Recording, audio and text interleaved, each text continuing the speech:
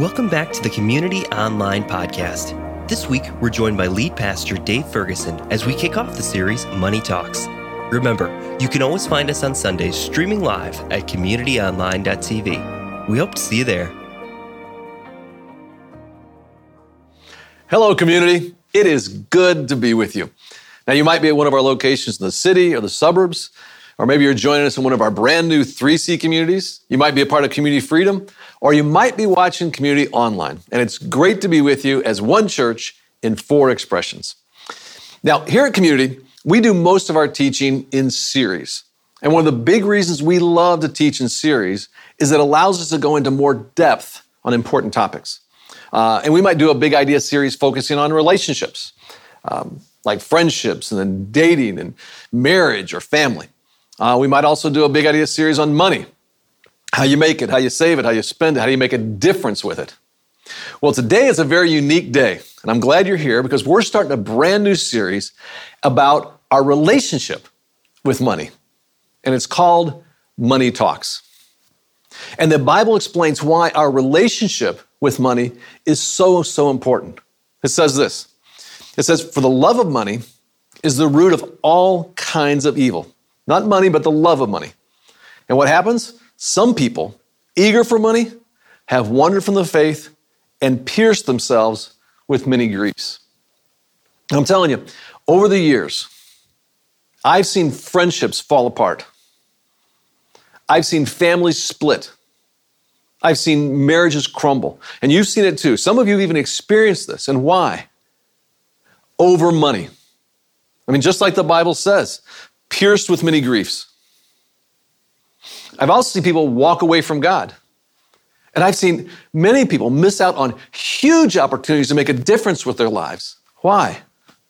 Over money. And just like the Bible says, they wandered from their faith. And the bottom line is this: an unhealthy relationship with money, it'll wreak havoc in your heart, and it'll create chaos in your life. Well, all of this got our teaching team and our creative team kind of wondering, what if money could speak? What if money could talk to us? What would money say? How would money feel? What has money experienced over the years? And we had some fun with those questions, and here's what we came up with. My name is Money, and I've been attending Community for, since the very beginning. Sometimes I get a bad rap, and there are a lot of good raps about me, but I don't know, more of a rock and roll guy. Pink Floyd song about me, it's a classic. I'm usually accepted everywhere, but lately I've just been feeling devalued. You know the old saying, if you love someone, set them free. I think that's true, but I also say, if you love someone, put them in a low-risk, high-yield savings account and make them work for you, then there will be interest later. Some people lose interest in me over time. And to be fair, some gain interest. And really, many people lose and gain interest in me in the same day. I've tried everything to reach out, try not to take myself too seriously. I'm really wanting to make the right kind of deposits in my relationships. Take the extra effort to make a night of it, go out of the town, looking like a million, Do I ever worry about me? No. I get plenty of that from everyone else.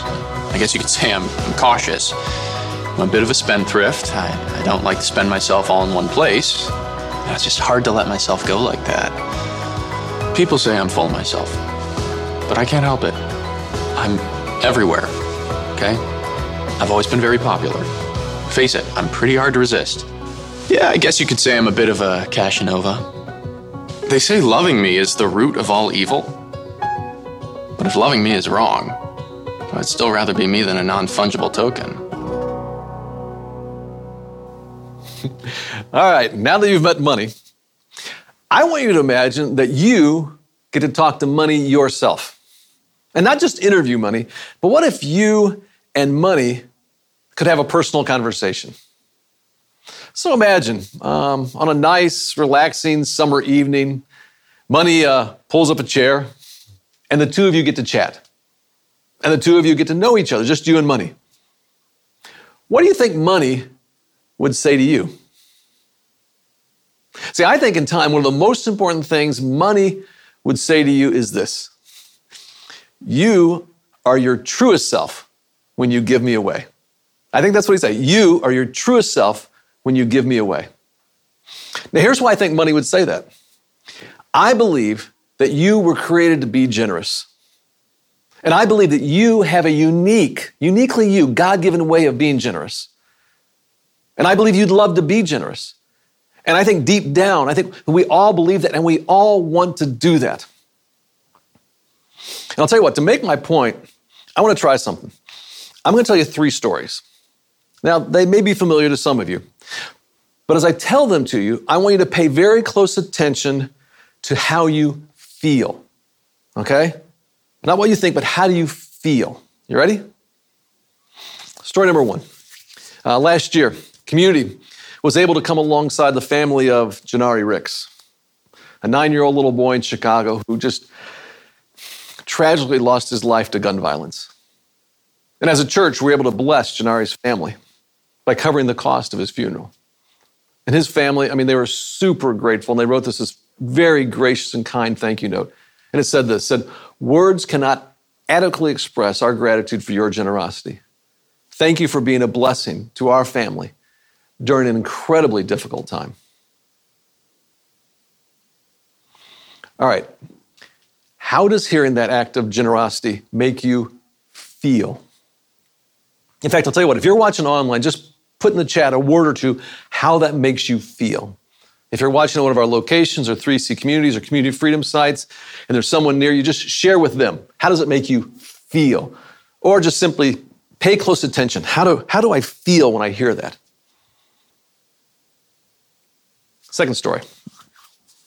Early this year, our community freedom team rallied around the women at the Fox Valley Transition Center. Community Freedom raised several thousands of dollars to purchase items for these women like winter boots, bathrobes, socks, deodorant, soap, toothpaste, stamped envelopes, bus passes, all kinds of stuff.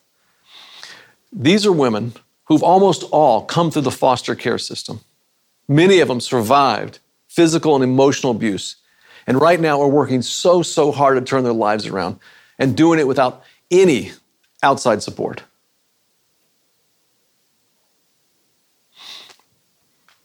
How does hearing that act of generosity make you feel? How do you feel? And again, if you're watching online, put a couple words in the chat. I want to know, how do you feel? If you're with someone, you can share with them, or just note how you feel, how you respond inside to that story.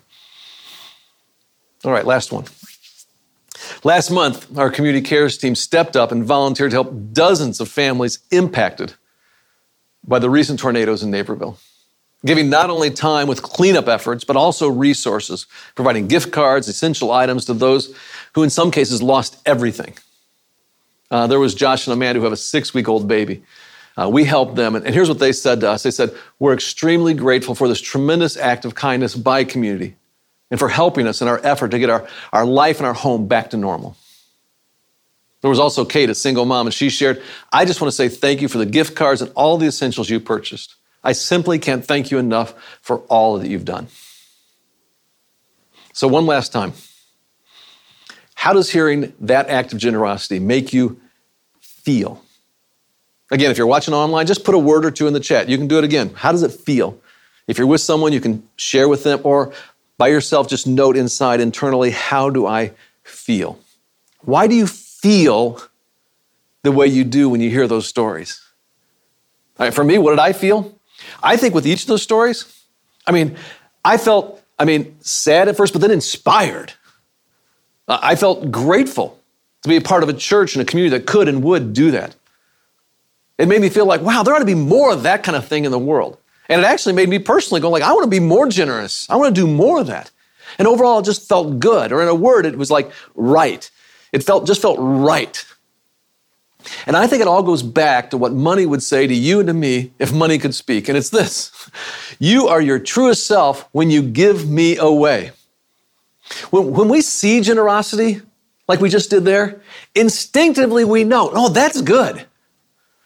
Intuitively, we recognize generosity as a way that life's supposed to be lived. And it moves something deep down inside of us.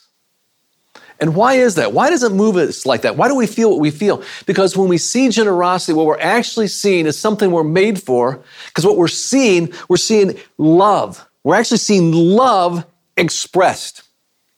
And I want you to get this. I'd love for you to share this wherever you are with other people on social media, and it's this. Generosity is the impulse of love. When we see an act of generosity, what you're actually seeing is love in motion. See, love needs an outlet. Love needs some way to actually express itself.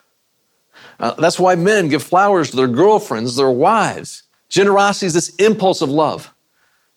It's why grandfathers, grandmothers give their grandkids ice cream for breakfast. Generosity is this impulse of love. It's why when my wife gives me a list, oh, here's some birthday ideas because her birthday's coming up, and I just buy them all. Generosity is the impulse of love. When you love someone, you almost can't help yourself. Again, generosity is the impulse of love. And we see this in the character of God. In his first letter, the Apostle John, he writes this. He says, whoever does not love does not know God, because God is love. Notice that it says there, God is love. Love is the core of God's very being. And God's love needs to be expressed. And so God expressed his love this way. He said, for God so loved the world that he, what's the word right there? Gave. Love expressed, he gave his one and only Son, that whoever believes in him shall not perish, but have eternal life. Again, generosity is the impulse of love. And that's why when Jesus was asked, what's the greatest commandment? His response was this, oh, you love the Lord your God with all your heart, all your soul, and all your mind. That's the first and greatest commandment. And then the second one, he said the second's like it, love your neighbor as yourself. So to sum it up, Jesus says, all of life comes down to these two things. You love God and then you love people. That's it, with everything you got. And so what happened is the first Christ followers, they took this teaching and then they applied it and they understood it to mean this right here. Generosity is the impulse of loving people around the world. They also understood it meant generosity is the impulse of loving people in your church. And lastly, generosity is the impulse of loving God. And so what I want us to do, I want us to explore exactly what that looks like for us to live that out as Christ followers. All right, so first, let's start at the top. Generosity is the impulse of loving people around the world. Now, a great place for us to start is the Apostle Paul's letter to Christ followers in Corinth. He encourages them to be generous to further the Jesus mission all around the world. And to do that, he tells them about the example of Christ followers in a place called Macedonia. And here's what Paul writes about them. He says, I can testify. They gave not only what they could afford, but far more. And they did it of their own free will. Now, what's impressive about these Macedonians he's talking about is these were not wealthy people at all. Not at all. But they still insisted on being a part of what God was doing, not just locally, but in other places around the world. And they gave generously to help advance the Jesus mission miles and miles away. In fact, actually, 1,800 miles away, if you go back and do the homework on this. It's incredible. This generous impulse beat within them because of love. Now, I think if Paul was around today, honestly, I think he might use community as an example. I think he'd look over the last several years and said, did you know that people at Community have helped start 5 brand new churches in Nicaragua through Compassion International? Yeah, that's 3,000 miles away from Chicago. And each of those churches are used as a school during the week so that 200 kids in each of those schools can have an education, 1,000 kids. And did you know that Community is also responsible for sponsoring more than 2,400 Compassion kids? And that we're one of 3 churches in all the United States that last year were courageous enough to do a sponsor drive during the pandemic. Why did we do that? Why did we do all that stuff? Why do we do that stuff? Because here's why. Generosity is the impulse of loving people around the world. Now, that generosity impulse also showed up in the way the early Christ followers, love people in their church. Listen to how their generosity towards one another is described. It is amazing. It says this: all the believers were one in heart and one in mind. No one claimed to have any possessions of their own. They shared everything they had. With great power, the apostles continued to testify to the resurrection of the Lord Jesus. And God's grace was so powerfully at work in them, in their church, there was no needy person among them. Now, I know for some of us at first when we read this, it might seem like, well, that's just way too idealistic. That's a scene out of some movie we know isn't real. I mean, everybody's unified. There's no needs anywhere. God's power is working through them. Come on. Here's what I'm going to say. What's being described here in the book of Acts is not just a story of what happened a long time ago, but a real demonstration of what does and can happen when we live generously. I'm thinking about a particular story that I hear over and over again around here at Community. And it's this one. It's how people in our small groups support each other and get each other through anything and everything. The most recent version of the story I heard the other day was a single mom. Single mom with a little boy who was really sick in the hospital. Her small group came through with her, not just with prayer support and friendship, and that's important, but they went into action to meet practical needs. They provided meals by making sure she had this never-ending supply of DoorDash gift cards. They provided money to pay for parking because they knew of all the back and forth trips to the hospital. They bought gifts and activities for her little guy to play with while confined to the hospital bed. And it was like they were determined to do anything and everything they could to help her get through what she was going through. I love that. And here's the truth. As a church community, we have everything we need to get each other through anything this life might throw at us. But here's the key, and here's where we have to work together. These early Christ followers were generous towards one another because they were closely connected to one another. They did life like in small groups. And their generosity was born out of these meaningful relationships with each other. And these groups trusted each other like family, like a healthy nuclear family. When one member has a need, all the others rally around them. And I just want you to know, this is not idealistic. We can be this and we can do this too. So generosity was the way they loved people around the world. These early Christ followers, generosity is the way they love people in their local church. But lastly, I also want us to see that generosity, is the impulse of loving God. Now in Matthew chapter 25, Jesus tells this fascinating story that depicts this judgment scene, and it's a little scary almost, where all the people come before a king. And it says the king will say to those on his right, "Come you who are blessed by my Father, take your inheritance, the kingdom prepared for you since the creation of the world." Then the king goes on and he speaks and he says, "For I was hungry and you gave me something to eat. I was thirsty and you gave me something to drink. I was a stranger and you invited me in. I needed clothes and you clothed me. I was sick and you looked after me. I was in prison and you came to visit me." And the people hear this and they're confused and puzzled by the king's words. And so they just ask, "Well, hold it. King, when did we see you hungry and feed you? Or thirsty and give you something to drink? When did we see you a stranger and invite you in? Or needing clothes and clothe you? When did we see you sick or in prison and go to visit you?" To which the king replies, and he says this, "Truly I tell you, whatever you did for one of the least of these brothers and sisters of mine, you did for me." So in this parable, the king represents God.